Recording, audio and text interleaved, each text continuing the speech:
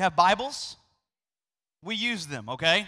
We use Bibles. So if you have your Bibles, go ahead and take those out this morning. And I want to go ahead and just kind of, by way of introduction, kind of tell you a little bit about this text and why. You know, when you go to a place and you preach for the first time, oftentimes people try to find some things about a church and they bring what they feel like they need to give to that church. Like, maybe something about your history, something about what you are, your DNA of the church, and they preach to it. I'm not doing that, okay? I'm not doing that. All I'm going to do is this. We are living in some crazy times right now, right? A lot of stuff going on. Even it's affected this church even this morning. There's people not going to be able to be here this morning with us because of all that's going on. There's a lot of stirring. There's probably moments where you're checking your heart and you're wondering where's the hope in the days that are before us. And all I want to do is to take this text and encourage you.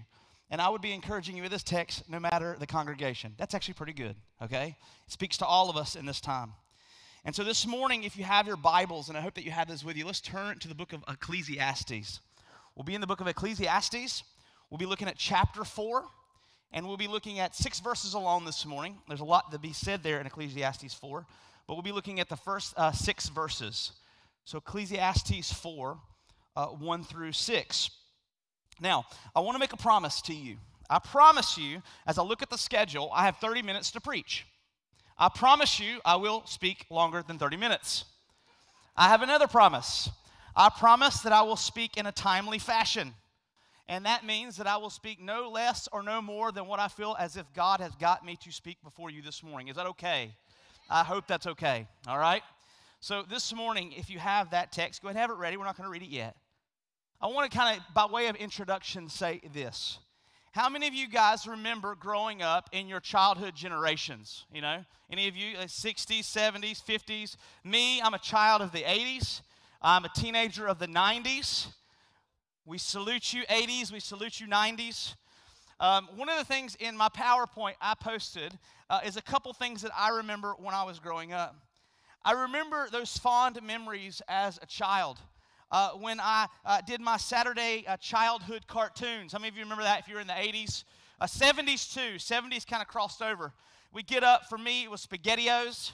Others had cereal, and we would sit and watch our Saturday morning cartoons. It was beautiful. I remember riding my bike. Yeah, thank you, Steve. Well, Steve, the bike man. Okay. So I understand why you just kind of amen that.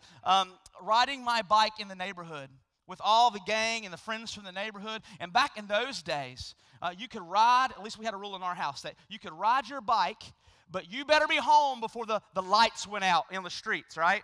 And so we would paddle our bikes, try to get home as quickly, watching the lights go boom, boom, boom, knowing that if we got home late, it wasn't going to be good. But it was a good and fond memory of those days, playing with my dog as a kid. My best friend was my dog, Peanut. Peanut. I wish I could say I had a more manly dog than that, but I didn't. But I loved Peanut growing up. And also, I remember the Atari. The Atari. Put in that cartridge, play some pitfall, some Pong. I got better as the 90s went on, but I started off with an Atari system. All I can tell you guys is if I remember back in my childhood, I remember fond memories of the 80s and the 90s. However, many of you maybe have watched this series that came on CNN recently. They did a decades documentary. How many of you ever seen that? 60s, 70s, 80s, 90s, and the 2000s. Have you seen that? I began to watch that. And as I began to watch that, I watched all of them, but specifically when I got to the 80s and 90s, something came very clear to me as I thought about what I watched on television. You see, something had began to help me to realize that during those times that I was growing up in the 80s and 90s, there was actually some really important and turbulent things going on in our country. Some of you lived through that. I was watching cartoons, riding my bike, and playing with my dog. And what was interesting to me, as I watched that series, I realized that there was a lot of things that are going on. And I could not help but think what I saw and what I understood, or better yet, what I had been distracted from. All the things that I had been distracted from and ignorant to as I lived in those decades, because I was always consumed with the good. In those days, as the proverbial phrase goes, ignorance truly was bliss. You got it. Ignorance was bliss. And then I think, what about those things we do come to see and we do learn. Those realities of life that are simply sometimes too uncomfortable for us, simply too raw for us to look at. And my question is, what do many in the American culture typically do? And I think that what Americans typically do are one or two things specifically. One is when we start to stare at and look at the things that are raw and makes us uncomfortable, one of the things that we do is we slip into the area of anxiety and worry and fear. How many of you ever done that? Yeah, me too. Amen. That is one way in which we look at those things. The second way in which we do that is typically to distract ourselves from the too uncomfortable, raw, and the things that make us uncomfortable. What we typically may do, and that's what we're going to look at this morning more than the first. This idea of distraction, busyness, a seeking and a pursuing of ignorance, a desire to be numb as not to see what is actually true and real around us. Brothers and sisters, what I want you to know is this. This is not the way of the church. This is not the way of Christianity. Why? Because we are people of the light. Amen? We are the people who it says that we rejoice with the what? Truth. And God's word is truth, and that truth is light. I'm reminded as I think about this concept before we get into the text. Go ahead and hit that other slide. There's a little movie that was kind of popular back in the day called The Wizard of Oz. Any of you remember this movie? Well, I was thinking about this concept. In The Wizard of Oz, you remember that Dorothy and her crew, they approached the Wizard of Oz, and it is immaculate, it is powerful, it is scary stuff, fire and loud voices and booms, and there's power there. And they shook and they trembled before the wise and powerful Wizard of Oz. And that is what they started their journey with, this concept of this awe and this amazing sight. But later on in the movie, something happens. Later on in the movie, little Toto, you're going to hit that. You remember the little dog? He goes over to a curtain and he pulls the curtain back. And as Dorothy and the crew, they begin to remember the Wizard of Oz and all the fear they had. They see this little guy back there pulling levers and speaking into a thing in the voice of the Wizard of Oz. There's a really famous part where he says, "Pay no attention to the little man behind the curtain." Here's the problem. The jig is up. You see, I believe that oftentimes we see things in this life that cause us fear and cause us problems and consternation of our souls. But brothers and sisters, listen to me. Unlike Dorothy and her crew who looked behind the curtain and saw a feeble little man pulling all the strings, we look behind the curtain and we see a God who's in control of all things. Amen? There is nothing to fear on the other side of that curtain when you've seen the one who's pulling the levers on the other side of the curtain. Now, what I want you to understand is this, and yet, still yet, in life there are many people who have seen behind the curtain and seen the little man, and they listen to the little man's voice and they say, "What little man? I didn't see a little man." Why? Ignorance is bliss, so they say. And so I want you to see this idea of how sad is it to see something, see behind the curtain, and go back to the very thing you know is not true or real. How sad can that be? And that's the reality with distraction oftentimes. And so I want us to be careful of not being able to look behind the curtain. And I believe this with all my heart. As Christian men and women, we cannot look behind the curtain, and we cannot go back to the way things used to be. I want to say that one more time. Once we've taken a look behind the right side of the curtain and who's in control, we come back into this life and we cannot be the same as what we were before. That does not happen for us. However, I've got good news, maybe bad news depending on where you're sitting this morning. Ecclesiastes will not allow us to retreat. Ecclesiastes will not allow us to turn our faces. We don't simply get to change the channel or close our eyes when we see something that makes us uncomfortable. Our text this morning causes us to stare at these realities of injustice and the evils of this world all around us. And then it calls us to abandon a life spent only in drowning out these realities and to live lives spent in the light for which all Christians are to live, being both proclaimed with the Christian's mouth and, yes, being lived out in the Christian's life. Kyle, be quiet. Let's get to the Bible. Amen? Let's get to the Scripture. So if you will, I do this everywhere I go just because I want you to realize what I'm about to read is more important than anything that can come out of this man's mouth. Why don't we stand in reverence of this word this morning as we read together?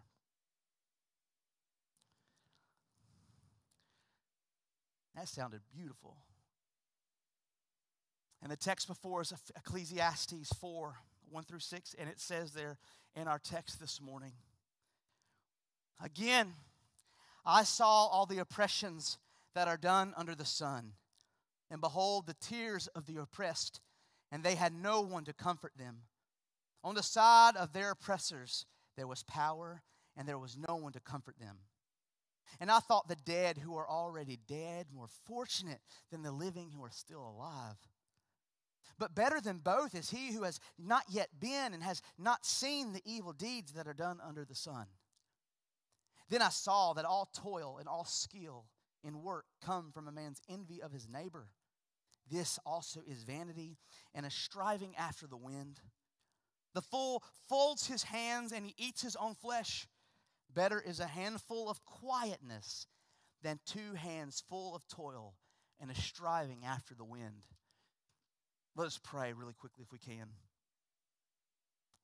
Lord God, would you be with us this morning as we open your word? Lord God, your word is power, your word is light. I pray to God we'll see also that your word is where all hope is found. So Lord, I pray that you would be with the feebleness of man's mouth and mind to use this man as a mere instrument for your glory in the proclamation of this word. Lord God, you are worthy. Take away all distraction from our mindsets. Whatever we came into this room with, I pray that it would die for a moment. Whatever we need to pick back up and to remember of next week as we got in a car with our children and all the things that go on and all the stirrings, Lord, may that die for the moment that we may give you the attention that you deserve and more. We pray these things in your name, Christ Jesus. Amen. You may be seated. Thank you again. Now, in this moment this morning, there are 3 things that I want to kind of step through to kind of help us to walk through this text together. And so this morning, those 3 points, if you're taking notes or realities, is one, we have a reality. We have a reality. And that reality is a world in need of comfort. We're going to look at that in a moment in verses 1. Oh, this is handy. This is great. Look at this. Awesome. I just noticed that there's a screen from. This is wonderful. Number 2, a reflection. You see that? You see that? I'm real subtle. Number 2 is a reflection. And we'll see this reflection in verses 2 and 3. And number 3 is a few antithetical. When I say antithetical, it means these are things that work against what I think that we want to see in the Christian life. But these are, Solomon gives us a few antithetical motivations. We'll see this in 4 and 6. 4 and 6. So y'all ready? Y'all ready for this? All right. Point 1. Point 1, a reality. And that reality is a world in need of comfort. We'll see this in verses 1 specifically. I'm going to read that again. It says, again, I saw all the oppressions that are done under the sun, and behold, the tears of the oppressed. And they had no one to comfort them. On the side of their oppressors, there was power, and there was no one to comfort them. You see, Solomon has introduced us to the concept of life under the sun. He has done this already in the first 3 chapters of Ecclesiastes already. He's not going to be done with it in the book of Ecclesiastes, this idea of life under the sun. But here, I would say, as one commentator put it, because of the context of our text, you could actually replace life under the sun and you could call it life under the thumb. Life under the thumb. What is the life under the thumb? What does this mean? This is the thumb of oppression. Just to give you a little bit of meaning behind that, that means it could be wives under the harsh abuse of aggressive husband, a dictator at work in a government, and maybe even leadership in the church. Unfortunately, history has been marred by such abuses. Masters to their slaves or servants, In modern day, that could be bosses to their employees. The wicked against the helpless and hopeless. The strong against the weak. The rich against the poor. And it says that there was power on one side, and there were only oppression on the other. Solomon looks out in our text and all of life, and look what it says in our text. It says that he sees the tears, the visible consternation and sorrow of soul of victims. He says, I see pain and suffering of the oppressed. And what stood out to him most, this is really, really, I think, neat and weird, wasn't necessarily just the tears. It wasn't the fact that they were oppressed. What does it say next? They had no one to what? Comfort them. If you look in your text, it actually uses, at least in the ESV version, an exclamation point. No one to comfort them. Solomon says, I can't believe this. The world is already hard and difficult as it is. But I look out and there's no one to comfort them. Here we see that what Solomon saw disturbs him. Such is life under the sun. Life under the sun is life because of the fallen and the corrupted nature due to man's sin against God. Brothers and sisters, it was not meant to be this way. God is good. Amen? He does nothing that is wrong or bad. He doesn't. It's not in his nature. He is good. Sin entered into the world as we know. And everything that we touch, everything that we see, our relationships, our bodies, everything under the sun is corrupted due to this thing called sin. It has ruined everything. And however, what disturbs him most? All this injustice, all this oppression due to sin, those oppressed, again, had no one to what? No one to comfort them. Let that sink in for a moment, church. No one to see them, no one to speak to them, no one to acknowledge that they are not alone. The issue of oppression is one thing. However, being left as if there is no hope, no redeeming quality, no remedy for their oppression is sadder still, is it not?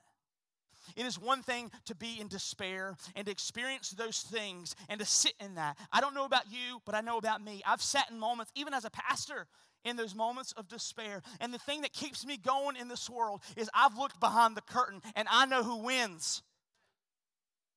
But if there was no light at the end of that tunnel, brothers and sisters, there would be no hope in this life for me. No hope in this life. That is what would be sadder still. There was no light at the end of that tunnel. And I wonder sometimes if Solomon looked out our own day, what would he see? Brothers and sisters, he would see 63,000 child sexual abuse cases a year in this country that are caught and found according to stats in 2016. I was watching by one of your church members. They posted something on Facebook. They posted an article about save your siblings. I read the thing. It made me sick. In India, where a child is born, firstborn, they love that child. They go ahead and have a second child so they can farm that child for its parts. In case a child is unhealthy and needs blood or an organ. Can you believe this? An estimated 20 to 30 million people living in slavery. They say 80% of those sex slaves, more than at any time in human history. Abortion and the slaughter of children in the womb from 1970 to 2020, which is today, is estimated at over 61 million souls. Terrorism and starvation due to harsh government oversight and greed. Wars and rumors of wars. Christian genocide. I follow this one very closely. The persecuted church is near and dear to my heart. And brothers and sisters, the church of Christ in our world is being persecuted on levels and numbers that the world has never seen in human history. And for many of us, if we're honest, in order to know these numbers and to know these truths, we have to look them up. For we have been often, most of us, sheltered and removed from any of these realities. Dare I say, even distracted. Even sadder still are those who seek to shelter themselves and remove themselves from these realities. It is simply far easier to quickly turn the channel and to seek to drown out the uncomfortable with the pleasures of this life. May it not be said of us. Solomon says it should not be so. The most disturbing reality is that those who are oppressed have no one to comfort them. But listen to me, church. When I want to really get your attention, I say, listen to me, okay? Listen to me. But dare I say, there are comforters today, amen? It is those who have been brought out of darkness and into the light. Those who are dead who have been made alive. It is those who are found and those who have been changed by the mercy and the grace and the might of the gospel, amen? Brothers and sisters, if you haven't figured it out, it is you. It is us. We are the comforters. Don't miss this point. We are the comforters who can point others to the comforter. Don't miss that point. You're not that important. We are the comforters who've been saved by the mercy of God. We've tasted and we've seen. We've been given comfort by He who is Christ Jesus, and we seek to have others understand and know Him well. Point 2. We see a reflection. This is a reflection from Solomon. I'd say Solomon's estimation of this reality. We see this in 2 and 3, and it says there, "And I thought the dead who are already dead more fortunate than the living who are still alive. But better than both is he who has not yet been and has not seen the evil deeds that are done under the sun." This is disturbing. I'm serious. I'm so disturbed. Disturbed at the reality of life under the sun, the separation of corruption due to sin that we learn in verses 2 and 3, how Solomon gives this very disturbing statement. Not only was the oppression, which was so prevalent, unbearable, however, this issue of them not having someone to comfort them leads Solomon to congratulate 6 feet under folk. Congratulations, dead people. You're in a good place. Goodness. Go be merry. He doesn't just, he goes further than that. He's not goes on to congratulate the dead who are now out of this world of corruption and degradation due to sin and its curse. Then he goes on to say, no, better than both the living and the dead are those who have not yet been born. Congratulations, those who have no names. You are far better off never having been born than have lived in this world and to even be dead after having had to live in this world. This is disturbing. Job says some of the same issues. I see this in Job 3:3. Job says, "Let the day perish, let it die, on which I was born, and the night that said, a man is conceived." Jeremiah the prophet says of himself, "Why did I come out from the womb to see toil and sorrow and spend my days in shame?" Brothers and sisters, I don't know if you knew this or not. Life is hard, okay? Oh, I forgot. I'm trying to get your attention. Listen to me. Life is hard. It's difficult. And you want to know why? Sin. And if you want to go ahead and go a step further to peel back that layer of sin, listen to me. We who committed sin, our father Adam and Eve, first they continue that. It's continued with us. We were born into it, radically depraved. This life under the sun, this life under the curse due to the fall, just think. The atheist, and I say so-called, you need to know something about me. I don't believe in atheists. Romans 1 says they don't exist. But there are some who say they do not believe in God, and when they say they do not believe in God, can you believe that the atheist has to say, the Epicurean has to say, eat, sleep, and be merry, for tomorrow we what? Die. Where's the hope in any of that?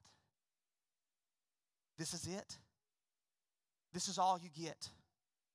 Congratulations, coronavirus. You just took us out at the knees. Brothers and sisters, we know that this is not true. This is not truth. Is this it? Is this all that we have? Is this all the hope we have? And as believers, we can never afford to fold our arms and say, well, that is just too bad. Tough for them. That's the way of the world and the way it works. Listen to me. This is far as you can get from biblical, mature Christianity. You Christian who have been saved and redeemed in Christ, the lost who have now been found, the blind who now sees, you who have looked behind the curtain and you see the reality of a great and merciful and big God. Those of you who know how it all turns out, where there will be no more tears and there will be no more pain and there will be no more oppression. We can't afford to numb ourselves off to the realities of this world, in which God has sent you to be messengers and givers of hope for the hopeless and help for the helpless. But there is more. We're going to bleed over into point 3 right here in a second, okay? There is more, and I need to stop because I need you to hear something very, very, very important. This pastor is not suggesting that this is a social justice issue of mere physical reality alone. Poverty, those who are impoverished, we should care for them, sure. Those who are hungry, let us feed them. Those who are naked and oppressed, we should seek justice, and we want to clothe them. And I want to tell you that this is a part of what I'm about to say for sure. However, what I'm about to say is about those who have a different oppression. What about those who are being oppressed by sin itself? Oppression is also, listen to me, spiritual. And we literally should say that everything actually is perpetrated. All the physical, all the things that we see wrong in this world, the hungry belly, the person who is oppressed, those who are oppressing, all of these flow down from the reality and find their perpetual root from this overarching issue of the spiritual oppression of our souls due to sin. Actually, if all focus is given to the physical, devoid and separated from this reality of sin's oppression, being under a curse, we as Christians are truly, listen to me, missing the entire point. You put the cart before the horse. It is as if we're putting Band-Aids on an open wound needing surgery. We must not seek to maintain the bleeding, church. No, as Christians, we seek to stop the bleeding altogether. We are surgery people, not Band-Aid people. Let us comfort the oppressed, the hungry, and the hopeless. However, also let us with great passion and zeal comfort the spiritually oppressed with the healing balm of the gospel of Jesus Christ. Now, my question is this.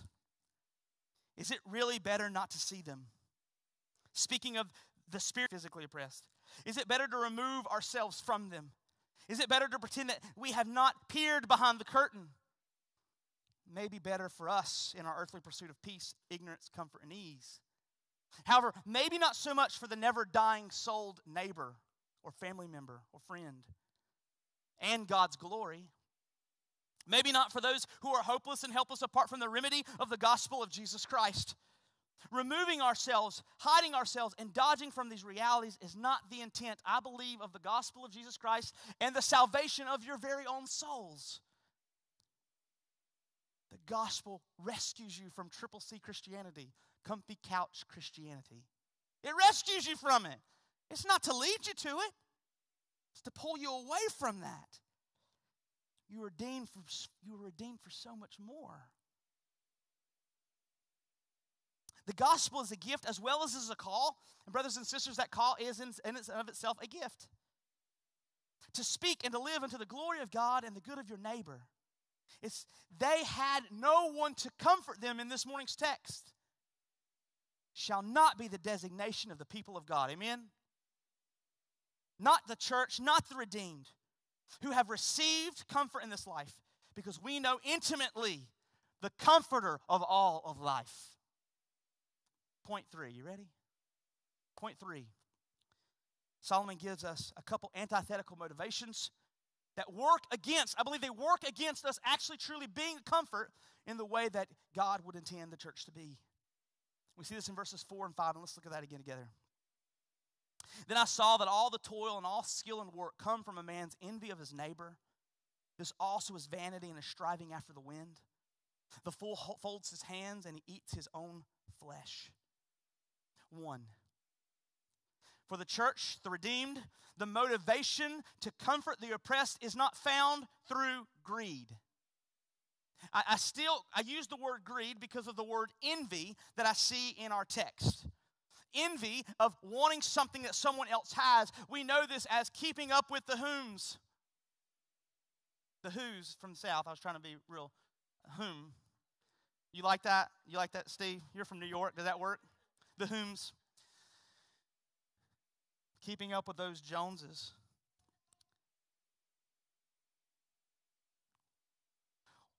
What good is all the money if not to help those who have none to comfort them? But I want to kind of spin it a little bit, if you allow me the liberty. Do you know that you can keep up with the Joneses in more than just a physical, envious way? Do you know that you could also keep up with the Joneses spiritually in a religious way? And I'm not talking that this is good. Let me stand before the masses. Let them hear my prayer. A brother of mine here, a pastor friend, reminded me that you're not important. Don't make a name for yourself. Preach Christ. What a great reminder before I preach, isn't it? Envy says, I want to keep up with the Joneses, maybe physically, but you can do this spiritually. I want to get ahead spiritually. Look at me. I did this for the poor. Look at me. I went on mission trips. I did this. La, da, da, da, da, da, da, da. Boom, boom, boom, boom. Look at my religious checklist. And you could seek religiously, yes, to keep up with the Joneses. This is the opposite of looking in the reality of the world's oppressed. This is a vision on self once again, and a life distracted from those in need as to better seek our own earthly good. Having and possessing is this person's aim, rather than being a comfort, something that can be experienced, here I say it again, both physically, greed and money, and spiritually. And listen to how I say this, hoarding and hiding the message of the gospel. Yes, you can be greedy with the gospel of Jesus Christ. Do not hoard that which was freely given to you. Don't you be greedy. Don't keep up with the Joneses in such a fashion. Not us. We who will comfort because we have found comfort. Number 2, for the church redeemed, the motivation to comfort the oppressed is not found in laziness. See this in verse 5? Those who fold their hands and eat their own flesh. My hands aren't busy. It's time to eat. Well, then you'll eat what your hands have made. Your hands have made nothing. Eat yourself. You see, the lazy, those who do not try and give care in being a help to those in need, but are themselves self-centered individuals who become a burden to others. They're merely takers. We want all the benefits of the resources, the physical and the spiritual, in the church, but we don't want none of the obligations that come with being the bride of Christ. Let me be clear. The lazy have become thieves. We in Christ have not been saved to rob comfort from others. We are tasked with giving comfort to others, having received. You who are in Christ, we're told to come and sit at the rich man's place at the table. You eat the choicest of meat. Don't you go over there to those who have not yet been allowed to eat at the table and steal their food. The lazy steal the food of those who are most needy. Our text this morning establishes that our motivation, God's people, is to be a comfort to the oppressed, both physically, sure, I've said that, I've covered it, and spiritually, understanding that the spiritual always feeds everything else. For what? God's glory, their good. Conclusion time. Here's my conclusion. In our joy. I want to conclude on that. We do these things as Christian men and women for God's glory, their good, and our own joy. Meaning in the life of the servant of God, being a comfort to others should be understood to bring us the comforted, real joy. Verse 6 says, Better is a handful of quietness than 2 hands full of toil and a striving after the wind. In other words, all this toil, all this skill in work, all these things that we seek to distract ourselves with, even these antithetical motivations that Solomon deals with this morning in Ecclesiastes 4, they are all just striving after the wind. My wife says, how pathetic would it be? This is my wife's illustration. If you like it, tell her. How pathetic would it be if I'm out in my front yard and you see me out there with a net and I'm just doing this day in and day out, every minute of every day, and you go, Kyle, what are you doing? Trying to catch the wind. A month later, what are you doing? Catching the wind. A year later, catching the wind. 50 years later, catching the wind. The wind. It's like trying to catch smoke. It's a vapor, it says. All other places in Ecclesiastes. Have you ever tried to catch smoke? It just always seems to not fit in my pocket. Catching the wind. All of these things are but catching nothingness. How sad of a picture is that? This is not the picture of the redeemed, for we have found comfort and hope in Christ and the gospel. The comfort is not fleeting. It is not based on circumstances. Outside situations cannot move it off of its axis. It does not flow through our nets. Brothers and sisters, the gospel, its promises, God's word is resolute. It's unshakable. It's fixed. It can be caught. Amen? And we are the ones who stand in this room and sing because we have found and caught it. Do not hoard that which you have found from those who have not yet found it. For those who in the gospel have looked behind the curtain, we cannot go back. Brothers and sisters, I beg you, don't look behind that curtain and go back. Who wants to go back? I'm ruined. A cheap imitation of a move of God won't work for me anymore. False fire worked before, and then I looked behind the curtain. And when I looked behind the curtain and saw Christ, I want nothing more than Jesus alone. And all our fake and phony will not feed the soul. For those who in the gospel look behind the curtain, we cannot go back, nor will we desire to go back. Solomon says what most disturbs him is that all these people had no one to comfort them. Listen, Christian, there is a real, and I'm stealing a word from our text, quietness. If you see, Solomon uses that. Quietness. The word quietness in our text simply means rest, peace of mind, and calmness of soul. Amen? For those who have found Christ and who have stepped into the role and purpose for which they were saved, redeemed and gifted. All this comfort business, physically and more importantly proclaimed to the spiritual, it is all for God's glory. It is all for the good of a lost and dying world. And listen to me in my conclusion, it is for our joy, our peace, our understanding and waking up. I am doing that which Christ has called me to do in the gospel. Enjoy those Saturday morning cartoons, church. My wife said, you better put this in there. They're going to think that you just said Christians can't have fun now. First off, Missy, all this is the fun stuff.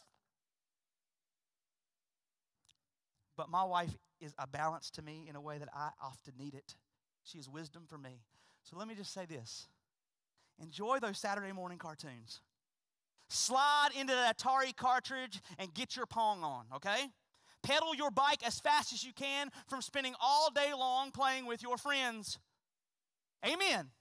The bike thing, I got it. Okay. Friends, he don't care about bikes, he cares. My bikes are my friends. But make sure that all these amen-worthy good things, good things, all these good things don't distract you from the best things. They don't distract you from the better things. Being people due to the gospel who seek to comfort the oppressed, which is a far better and beautiful thing. And brothers and sisters, it is a lasting thing that will outlive you in a place where there is no more pain. There is no more oppression. There is no more tears. And we do this as the church for God's glory, for the good of those who do not yet know him, and yes, for our joy. Let us pray this morning.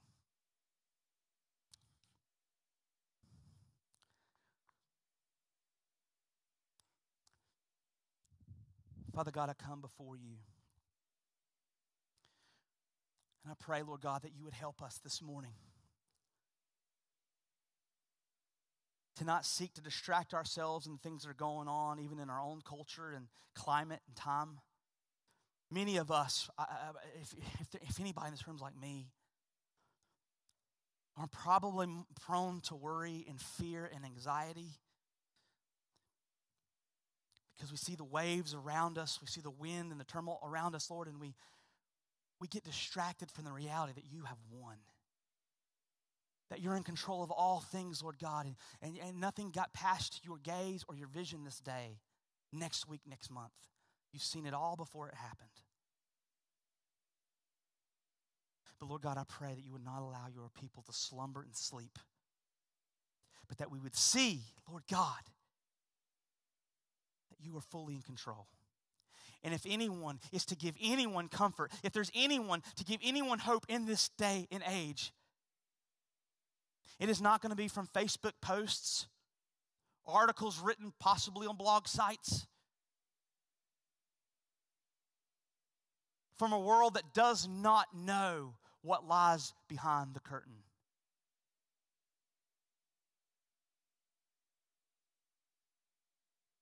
When we don't know what's behind the curtain, all we know is the one who stands before us is scary and fearful. But when we've seen the one who is behind the curtain, all that is before us in this life is no longer scary, and we are no longer fearful. Help us, Lord God, to point others to the truth of that reality in the gospel and a hope that they may not yet know. Thank you for saving us. Thank you for rectifying that sin debt that we owed in Christ Jesus, that all is made new and restored. May we too, Lord God, comfort those who had no one to comfort them, I pray. Amen. Amen.